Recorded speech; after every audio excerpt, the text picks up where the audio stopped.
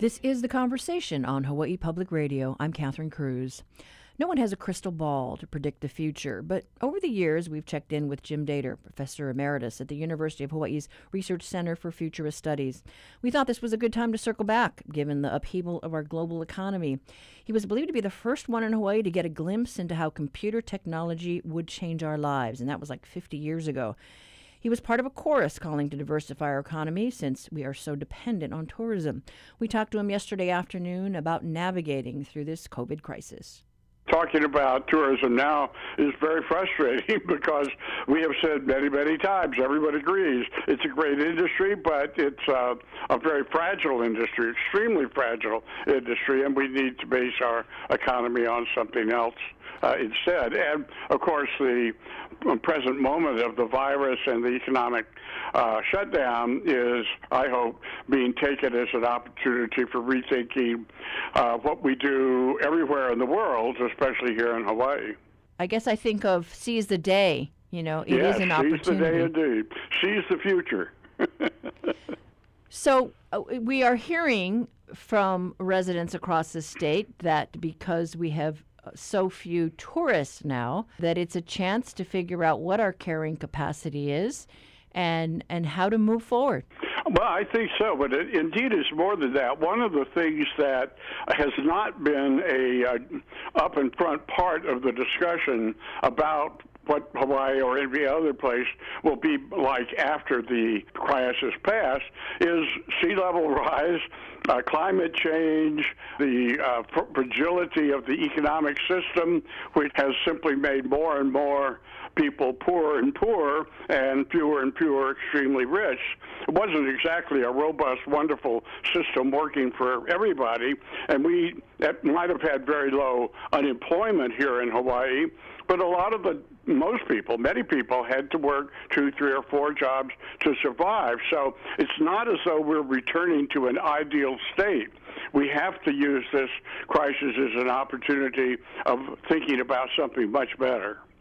And because we've had to rely on technology during this time, whether it's distance learning or Zoom meetings, the technology is a key player in this. I agree. Again, I have long been an advocate of moving towards distance education and was one of the first to go online with classes or to include a chat aspect to my live courses and so forth. And it's always seemed to me that of all places in the world, Hawaii should be a leader in everything because of the fact that we are isolated from the rest of the world, and also the islands are physically separated from each other in ways that cry out for electronic governance and electronic everything else. So I hope that people's experience with electronics now as a replacement for traveling somewhere and talking to people has been positive, or at least positive enough, they're willing to think about that as playing a more intimate part in the future. So while you were maybe one of the early adapters or early adopters... I was on something sponsored by the National Science Foundation that enabled me to be the first civilian, not the first person, that would have been somebody in the U.S. military, but the first civilian, the first person at the University of Hawaii to be on what was called computer conferencing back then. And I suddenly was getting information from around the world that none of my colleagues got because they were still relying on books floating across in boats for information and so forth. For a short period of time, I looked like a real futurist. I knew things that other people didn't know because of that experience. Do you remember what year that was? It was in the 70s. Like I said, you were in the forefront, and maybe there were many professors who weren't ready to embrace this concept, but were forced to. Well, it wasn't so much the professors, although that's the case, but you might be surprised to know how many students would drop my courses, but I told them they were going to have to be in a chat situation as well. They didn't know, they were afraid of the technology, they didn't know how to use it. But let me tell you that once students began to engage in discussion among themselves, I lost all fantasies about my role as a teacher and about what education was actually going on. I was just one of the guys trying to get a word in edgewise as they were discussing things among themselves. I discovered things about what they thought about what I was saying that I had never known before. And now we have whole generations of people who were brought up in this technology with operating systems and digital this and digital that, just right, changing and so they can't quickly. imagine it. I hope they don't have to imagine a world without it. So I really hope that folks at the University of Hawaii now are taking advantage of this, and they ought to with their president, because David Lasner was head of the computing center as his original job at the university, and he and I talked a lot about the fact that the wave of the future should be towards electronic education and not simply bricks and mortar. You just recently wrote something up for the South Korean government and the media there, and it's kind of caught fire. Talk about that. Well, yeah. You never know what's going to work and what isn't going to work, but a PowerPoint presentation that I did over Zoom for the Institute for Strategic Security somehow got picked up by somebody in the press, and I literally am every day asked to do something new. I just discovered that Wired magazine is opening a Korean language version, and they have asked me to contribute to the first issue of that Wired Korea. I am happy to do this because I was one of the first subscribers to the old English language Wired when it was a very futures-oriented magazine. I still subscribe to it. Anybody who has ever heard me yammer about the future knows that I always say you cannot predict the future, but you can forecast alternative futures and then strive towards preferred futures. And basically, I believe all of the different images of the future fall into one of four categories. So whenever I'm asked to talk about the future of anything, I have one future that is more or less a continuation of the present. There's a lot of change, but it's still based upon what's happening now. Another based upon collapse, and of course that's sort of what we're in now, are facing the possibility of an economic and social collapse because of our response to the coronavirus. And then the third is called a disciplined society, which means instead of pursuing endless economic growth, we have other values based upon other things, perhaps religious, perhaps cultural, whatever other values other than economic growth there are. And then there are some people, this used to be the stock and trade of futurists, of transformation, that the technology that we were just talking about really is transforming us as individuals, and we have transformed what was once a garden, once a wilderness, into a garden, and now it's uncertain what the future of our planet, the biosphere, will be. So we're in a period of transformation, people. So basically what I said is, at this point, we don't know, no one knows, what the future of the coronavirus itself is, when, if ever, it will end, whether there would be immunity to it, either through herd behavior or through vaccines, or whether this is going to be like the common cold, something that reappears year after year, but with somewhat more severity than the cold. You know, one of the things about Korea, even though I lived many years in Japan and worked in Japan for quite a long time before I came to Hawaii, the last 10 or 15 years I've been asked over and over to do things in Korea where they have just become tremendously futures-oriented. That's based upon that's why they have been able to move from being one of the poorest nations on the face of the earth in the mid-50s at the end of the Korean War to one of the richest nations now, by following a model of economic development. But they also know that is perhaps at an end, or at least I'm working with them and understanding they can't be followers anymore. They need to become what is very difficult, they tell me, very difficult for them to do, to become innovators and leaders. And if they still have functioning governments that the citizens more or less trust. They have extremely intelligent people. Let's use that for creativity and not just for improving what other people have done. Okay, so while South Korea may be warming to that idea, why can't we do that here in Hawaii? Well, what a great question. If there's ever any other place in the world that needs to take this opportunity to do the same thing, we have an excellent educational system in spite of all the complaints. I think that our higher education facilities have produced great people. I think we ought to encourage them now to be creative in using this opportunity to be creative about the future of Hawaii itself. When I first came to Hawaii back in 1969, Governor Burns and the political, economic, educational leaders of Hawaii planned something called Hawaii 2000, a huge citizen-based activity of imagining what they wanted Hawaii to be like in the year 2000 from the year 1970. I think we ought to take this crisis as an opportunity to do the same thing now, to have us rethink what we want the future of Hawaii to be beyond what it was before. All right, carpe diem, seize the day. That's it. 2020. We need the clarity as we navigate forward. Right. All right. Well, Jim Dater, always a pleasure to talk to you. Thanks. Thank you very much. That was Jim Dater, Professor Emeritus of the Future Studies Research Center at UH Manoa. It's now time to take a look at what's happening around the rest of the world.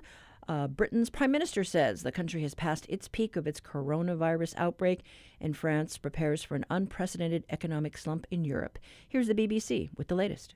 This is the Coronavirus Global Update on Thursday, the 30th of April. I'm Oliver Conway. The British Prime Minister says the UK has passed the peak of its coronavirus outbreak. We hear from France amid warnings of an unprecedented economic slump across Europe and a new long-lasting disinfectant. The British Prime Minister Boris Johnson has led the UK's daily coronavirus news conference for the first time since recovering from COVID-19. He said the death toll here had risen to 26,711. Britain is now the world's third worst affected nation in terms of fatalities after the US and Italy. But Mr Johnson said that the National Health Service had been able to cope without ever becoming overwhelmed. He said next week he would give details of how the lockdown could be lifted. I can confirm today that for the first time we are past the peak of this disease. We're past the peak and we're on the downward slope. And we have so many reasons to be hopeful for the long term.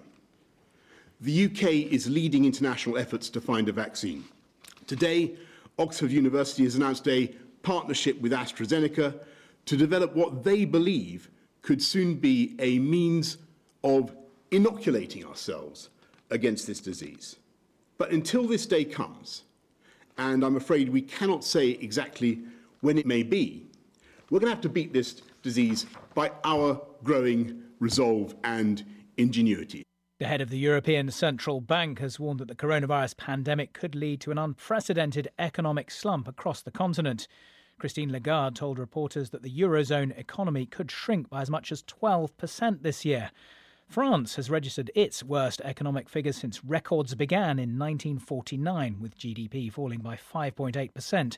Sophie Pedder is the Paris bureau chief for The Economist newspaper. Could things get even worse? Well, I think so. You know, the figures are obviously dramatic and historic for France in the post-war period for this quarter. But what's on everyone's minds here is that the second quarter of this year is going to be even worse, so that we're going to be looking at yet another historic contraction. And that's really defining the mood in France. Is all the talk is about how to minimise this and how to try to bring back activity, because at the moment, in the short term, things are only going to get worse.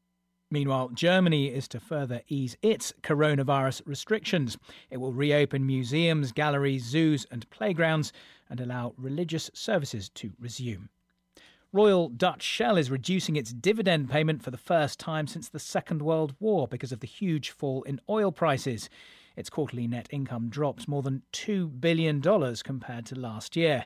The energy giant, a key investment for many pension funds around the world, will cut its quarterly payout from 47 to 16 cents per share.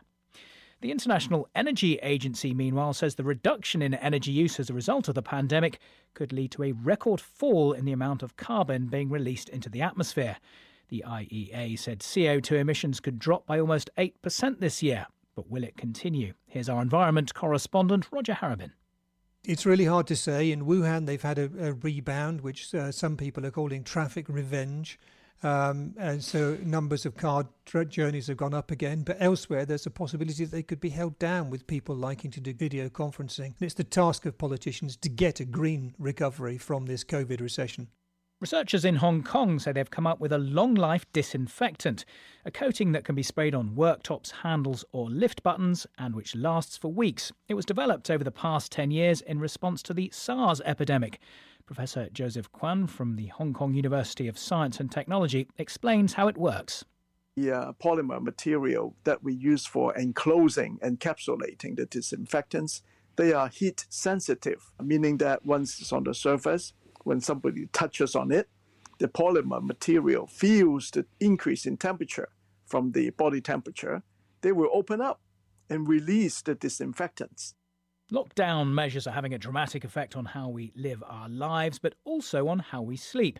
Many people are reporting unusually vivid and strange dreams. Harvard University professor Deirdre Barrett has spent the past few weeks assessing more than 6,000 dreams. She says most are nightmares brought on by anxiety, but this was her personal favourite. One woman dreamed that she turned herself into a giant antibody and kind of like the Incredible Hulk, her anger about the virus gave her this superhuman strength and she was rampaging around the world killing all of the virus. And that's the Coronavirus Global Update.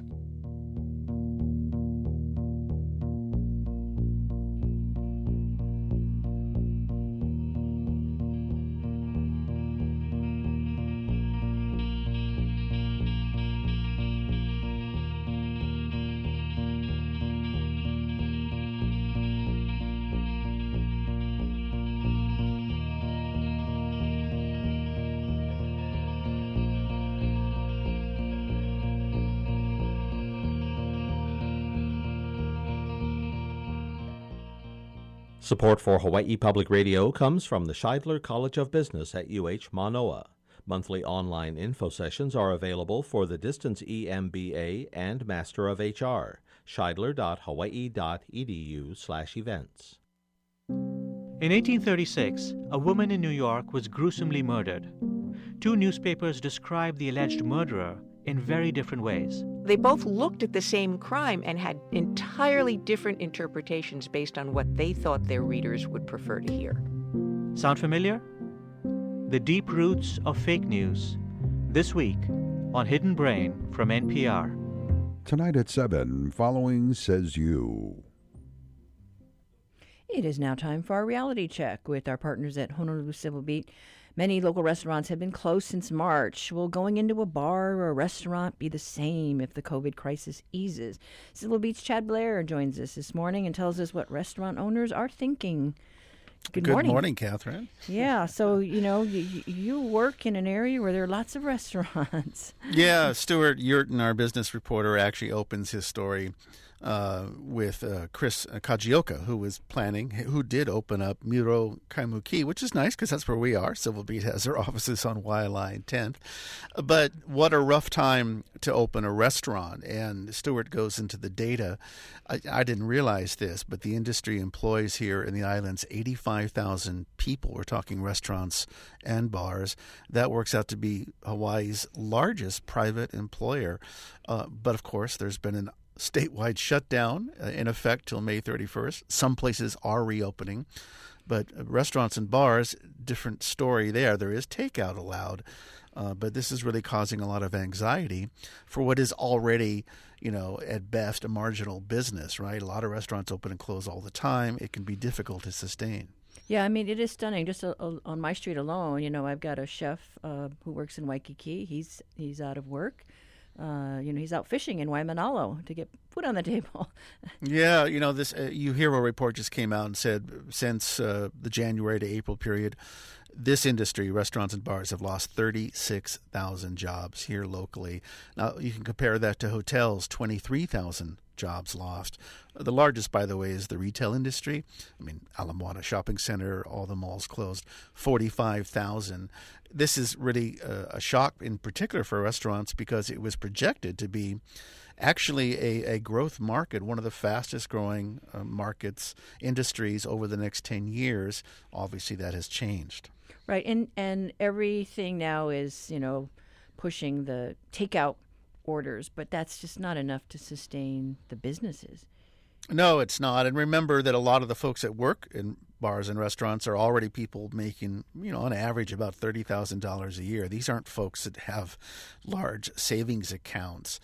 So you can maybe get by a month or two or so, but if this lasts months and years, that's going to go way beyond the federal bailout that's helping folks get by. Even those SBA loans that are helping, it's about $2 billion in loans.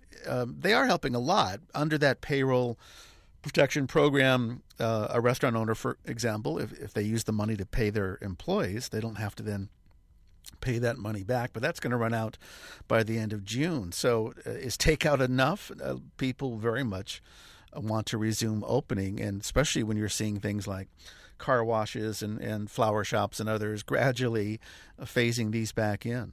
Right, and then, the landlords are probably wondering about the rent that they're supposed to collect. Absolutely. Can they maybe hold off a little bit on that? And if you do reopen, do you have everybody stand 6 feet apart? And what about tourists? Tourists are the largest market. But here's another thing. It's an existential question in a lot of ways. Do you then, let's say you run a sushi place, do you then have your workers wearing gloves and masks to deliver your food? I mean, how is that going to work? It may change our whole concept of certainly high-end or fine dining. What are we going to be comfortable with as a customer, given the lingering effects of coronavirus? Right. So it's going to be a whole new world, dining and bar hopping. Be an interesting summer. It will indeed. Thank you, Catherine. All right. Thanks so much, Chad. That was Civil Beat's politics and opinion editor, Chad Blair, with today's reality check. To read Stuart Yurton's full story, visit civilbeat.org.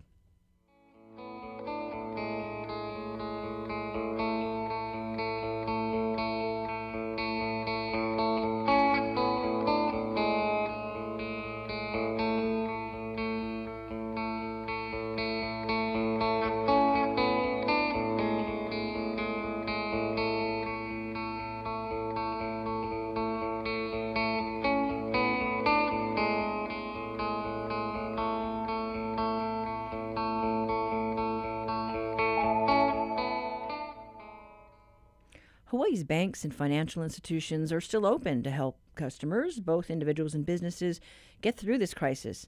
Iris Ikeda is the Hawaii Commissioner of Financial Institutions. When we spoke to her 2 weeks ago, the Small Business Administration's Payroll Protection Program, or PPP as we just mentioned, had been tapped out, but another $310 billion opened up on Monday. After the first round of funding, $1.9 billion had been approved for more than 11,000 Hawaii businesses. That's an average of $164,000 per company. And as of last Friday, Hawaii banks had received 22,000 applications for PPP loans. While those loans are making the headlines, there are other resources for local folks. Ikeda spoke with the Conversation's Jason Ubai about financial assistance for businesses and consumers. So one thing that we're trying to urge all of the small businesses to do is to contact their banks or, look at the bank's website, because all of our local banks anyway are offering different financial assistance programs, either for loan deferrals or loan modifications. They're offering their own loan programs. They're offering consumer loans. So, depending on the needs of the particular consumer or small business, there's a bunch of different things that, our banks are offering. Also, on the Small Business Administration website, you can find the other small business loans that may be available to these small businesses. So the emergency disaster loans are also available because this has been a national disaster. So those program funds are actually available. It's a different application form, but certainly they should contact their bank if they think that they want to apply for the emergency disaster loan program. So there's funds available outside of just the latest package, and I believe we talked to Jane Sawyer about the SBA emergency program, so I didn't know that that's still available for folks. Yeah, I think businesses have been focused on the PPP, so they hadn't really been focused on trying to apply for the emergency disaster loans. And so I think now businesses are refocused and, trying to see what else is available. And so the emergency disaster loans are maybe the next thing that they can apply for. Maybe we could switch gears to consumers. What's available through the banks right now? So right now, all of our banks are offering loan deferments or loan modifications. If you have a credit card through one of our local banks, some of our local banks are still offering credit cards. They can defer payments on those too. Some of our banks are offering, or I think probably many of them are offering small consumer loans, like the small dollar lending, up to about $8,000. Some are offering more, some are offering less. There just is a wealth of, or a number of different programs that each bank is offering different consumers. All of the banks have branches open in the community. Not all the branches are open, but there are branches open in the community for all of our banks. So, certainly people could stop by and ask the bank employees if they, want to speak to somebody in person, or, definitely call the call center, which has been, pretty busy, as you might imagine. Or, if they have availability to check the internet, they should check the internet sites for their bank for the different programs available. But, the main focus is that if consumers actually need financial help, they need to reach out to their banks. Banks are not going to know if you need help or not. If you don't reach out to them, they're going to think that you're going to be paying your bills as normal. And each situation is going to be different, right? So, depending on where in your own life cycle you are, you might have only credit cards. You might have a mortgage and credit cards. You might have a regular consumer loan that you already had existing prior to the pandemic that you need some help with. So, everyone's situation is different, and banks are working with all of their customers to try to address those different situations. And you talked about the branches. How are banks keeping consumers safe? Mary Kirk Caldwell said everyone doing business in Honolulu needs to wear masks, but banks are exempt because prevent against robberies and things like that. How are banks keeping folks safe? What other devices or resources are available for them to stay safe and healthy? Right. So people are still wearing masks inside the branches. That's perfectly fine. What the banks are asking people to do is, when they step into the branch, kind of unmask for 2 or 3 seconds, so that the customer's face can be picked up on one of the many cameras within the bank, and then remask. Most of our bank branches have plexiglass in between the customer and the bank teller or the bank service person, so you can't reach out and touch them anymore. There's a little slot where money can be passed through.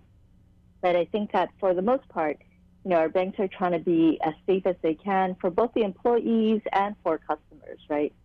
The banks have also marked up on their queue line, where the 6 feet intervals are. So I think that and they have bank personnel within the branches trying to keep people distant from each other so that they're not walking too close to each other or, passing too closely to another customer. So hopefully with all of that, people will feel comfortable going to the banks. Of course, we're asking people not to go to the banks, but to do, their banking online or through an ATM. Also at the ATMs, if you can unmask for a second or two to be captured at the ATM camera, that would be great also. What we're worried about, or what we're concerned about, of course, as you mentioned, is bank robberies or someone being held up at an ATM. So we want to make sure that everyone feels safe while doing all of these transactions at the bank. Let's see. I had just been reading this about the stimulus check. Is it difficult for folks to open a bank account right now if they get the check in the mail? You're a taxpayer and usually get a check. Mm-hmm. Can you go into the bank right now and open a bank account fairly easily? Yes, you can still open a bank account at the bank. You have to bring all of the ID that's appropriate along with your check. It might take a little bit longer because, of the social distancing going on. I don't know how close the new accounts person is sitting next to the customer trying to open an account. But I think that the other thing that's going on is that if people pay their taxes before and have a bank account, if you go to the IRS website, you can put in a bank account number now so that the stimulus check will be placed right into your bank account without, that your bank account being kind of open to the IRS for any other reason. So you can, there's a way now that you can just insert your bank account in there. That's probably the fastest way to get your stimulus check. So the first wave of citizens that got a stimulus check were the people that had bank accounts, because they could just wire all of those into the many bank accounts. And then the next wave, of course, is probably all of the people that are going to get paper checks. So, certainly if you have a bank account and you used to get a paper check as your tax return, go ahead and try to fill out the IRS form to get your stimulus check just direct deposited into your account, and you'll get it a lot faster. I also saw some news reports about, I think, paycheck lenders, but also some banks that were withholding stimulus checks if the customer had debts already with the institutions. Have you heard any reports on that? I'm not sure if this is under your jurisdiction. Yeah, so there are some of the mainland banks are actually withholding the stimulus checks because there were prior debts, or they're paying overdraft fees, and so some of the mainland banks were actually taking those checks or not giving the customer the full amount of the stimulus checks. So our local banks are not doing that. They certainly believe that folks are depending on this check coming in, and so they have volunteered not to do that. So if you have a local bank, you're probably in better shape. There's a bunch of citizens in Hawaii who have mainland bank accounts, and those may be affected. From the bank's point of view, how are they preparing for what could be a large amount of defaults on loans? They are, they've been preparing for, different scenarios of different pandemics. So in a way that our banks have been pretty prepared when this pandemic came around. They did have to tweak those disaster recovery programs. But, for the most part, because we train once a year as sort of a mandated requirement by the state, that, I think that most of our banks were already in this, to kind of dust off what they had previously had for, previous pandemics. One of them was the swine flu, one was the bird flu. There was, some other different pandemics going around. And so, I think our banks were pretty prepared, actually, once the state of Hawaii believed that we were going to be affected by this pandemic situation. So, I give our banks a lot of credit for being as prepared as they were, even though they had to tweak their particular programs. The testing that we do every year, I think, has been paying off because we were so prepared. Anything else you wanted to add? Yeah, so I just want to reiterate that, each of our local banks are offering financial assistance, from mortgage loan deferments, credit card deferments, consumer loans. All of the banks are waiving ATM fees. If you go to a different bank's ATM, you won't be paying a fee. You should check your own bank to see if they're going to charge you a fee for using an outside ATM. But for the most part, the community needs to check with their bank's website or call center to figure out, what sort of financial assistance they can get.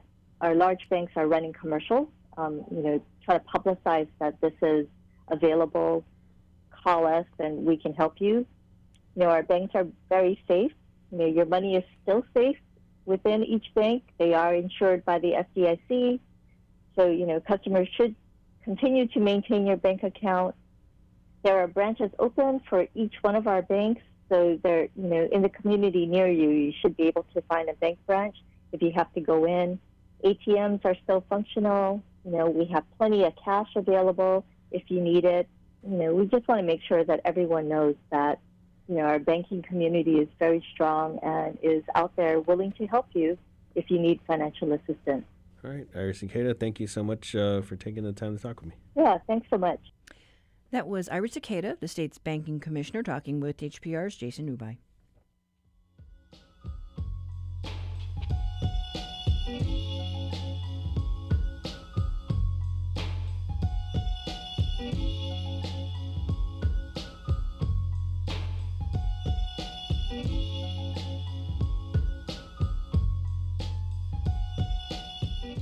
Support for Hawaii Public Radio comes from the Honolulu Museum of Art, with a collection reflecting the cultural diversity of the islands and a commitment to presenting art and exhibitions that inspire. More at honolulumuseum.org.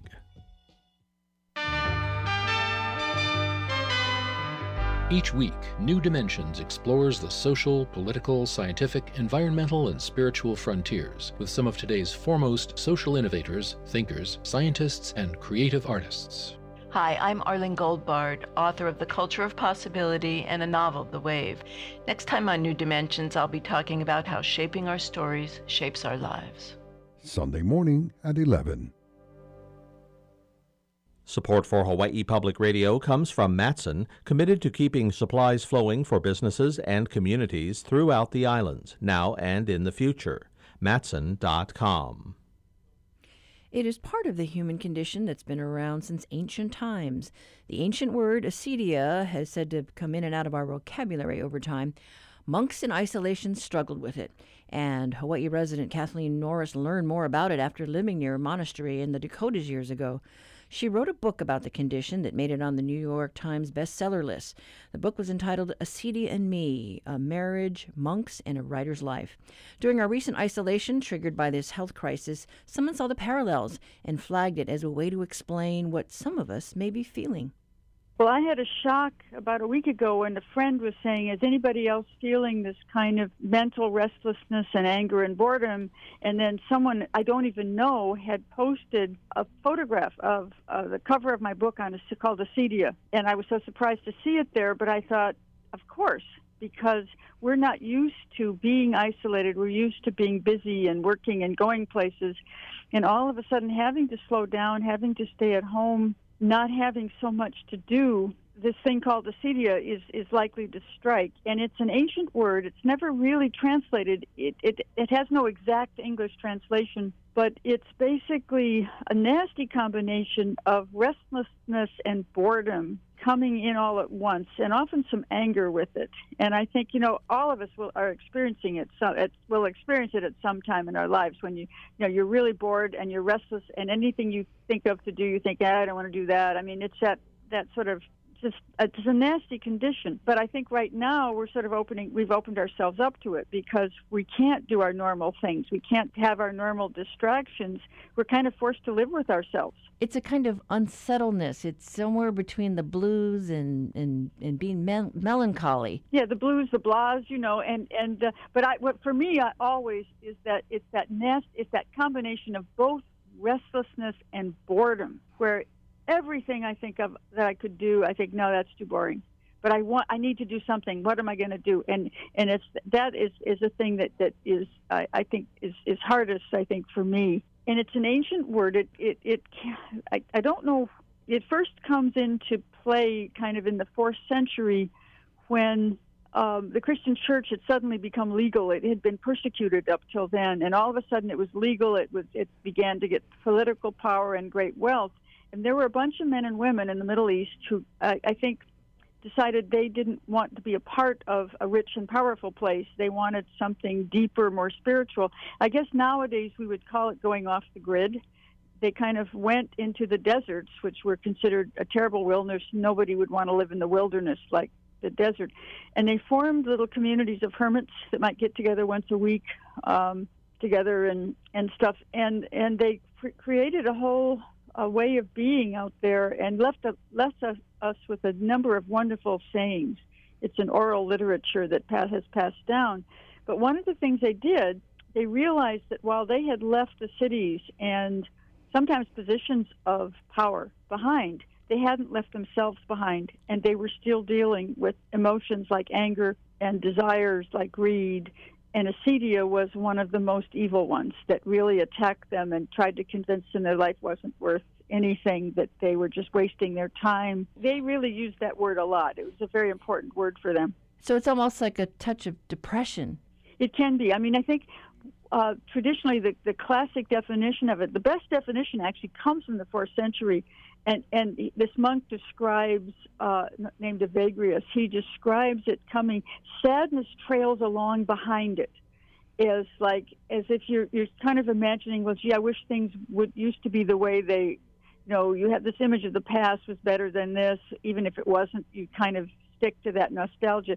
So sadness kind of trails along with it. It always seems to accompany acedia eventually, but it's the boredom and restlessness and anger that really hit first. It's not exactly clinical depression, but it can make you depressed. So how did you come to know acedia? Well, I found just through kind of life circumstances, I ended up knowing a lot of Benedictine monks and nuns, and I was in a library in a monastery one day, and one of the monks I'd been reading a bunch of these early sayings of the Desert Fathers and Mothers. There were women out there too, and one monk knew I was really interested. He said, "Oh, look at this book by Evagrius, you'll like it." And so I picked it up, and all of a sudden I found his definition of acedia, and I said, "Oh my God, I've experienced this ever since I was a teenager, but I never knew what to call it."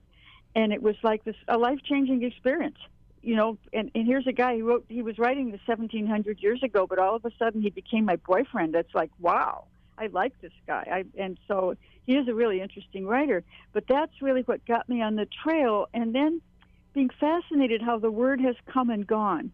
In the plagues of the 14th century in Europe, it was commonly used, and then it faded out of existence.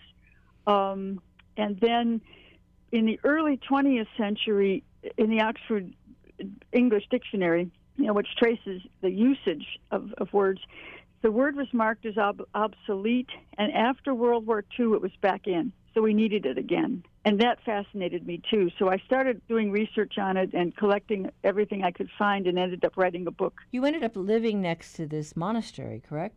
Yeah, St. John's in Minnesota has a place called the Collegeville Institute where you have an apartment, and you can live there with your husband or your children. It's on the monastery grounds, and it's a university, so they have a library, and you can pray. You can go to prayers with the monks if you want to.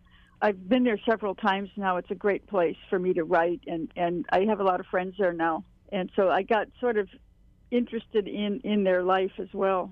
With my friend who said he was suffering from this sort of mental blocks and everything, I said, acedia is a lot like a virus. It is opportunistic, and this is a great opportunity for it to strike us because we're out of whack. Things are not normal. We don't know when they will be. So we're vulnerable now, just like we would be to a virus. We're vulnerable to acedia. So how do you shake acedia? Well, you reject it actively, and you can't do that with real depression. I mean, clinical depression, you can't just reject it or snap out of it. But with acedia, with myself, when I feel it coming on, I say, no, I don't want to go there. I'm not going there. And I find prayer helps, reading Thomas Merton, who certainly dealt with acedia like every monk does, just doing other things, sometimes watching a good film. Like right now, if I'm streaming a really good film on the Criterion Network or something, I'll do something that might help me defeat that sense of hopelessness.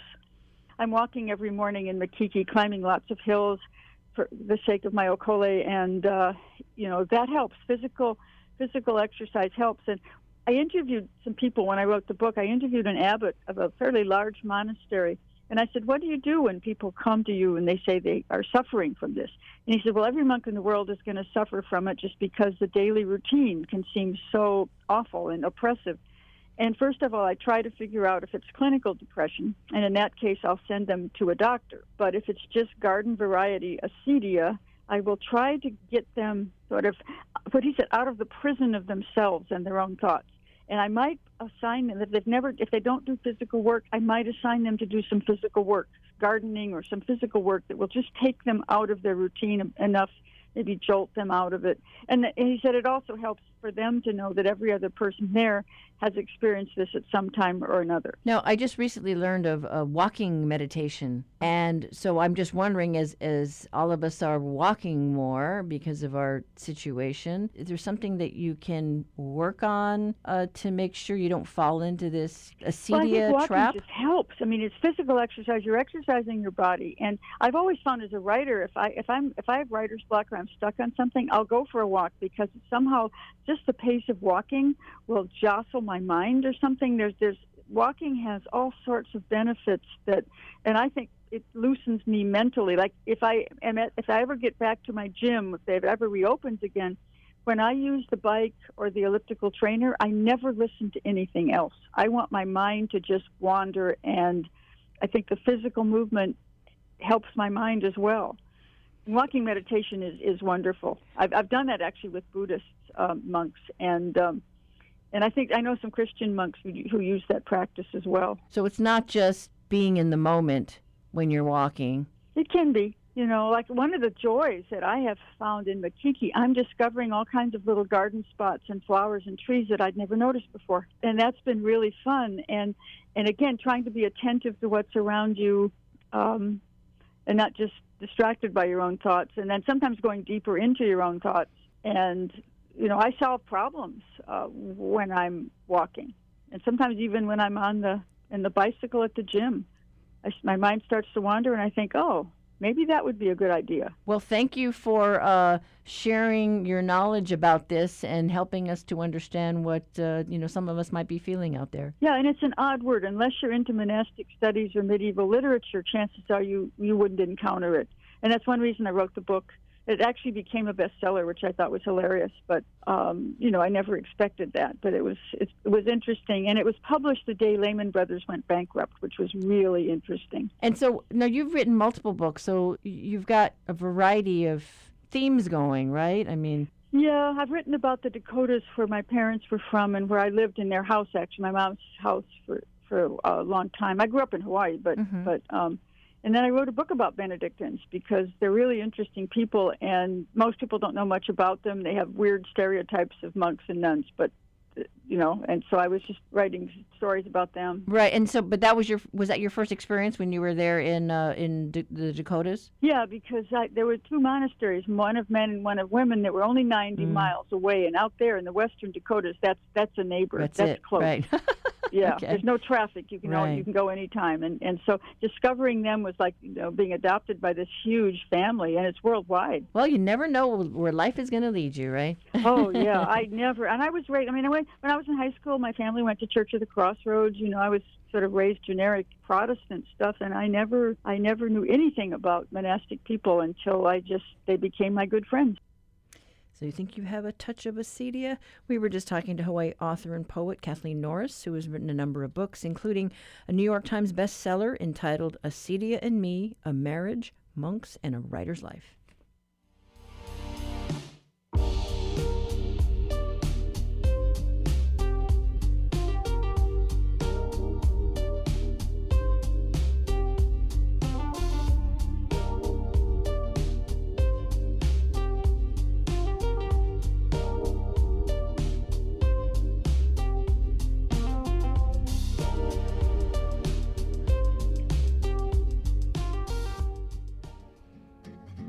That's it for today. Up tomorrow, It's a call-in show, a shout-out for kindness, how the worst of times can bring out the best in people. Acts of aloha. Call in live or record your stories. Want to thank a healthcare worker or a first responder or someone in your community who helped you in some small way? Now's your chance. Hana ho. Call our Talkback line at 792-8217. Email us at talkback@hawaiipublicradio.org. Connect with Facebook and Twitter. I'm Catherine Cruz. Join us tomorrow for more of the conversation.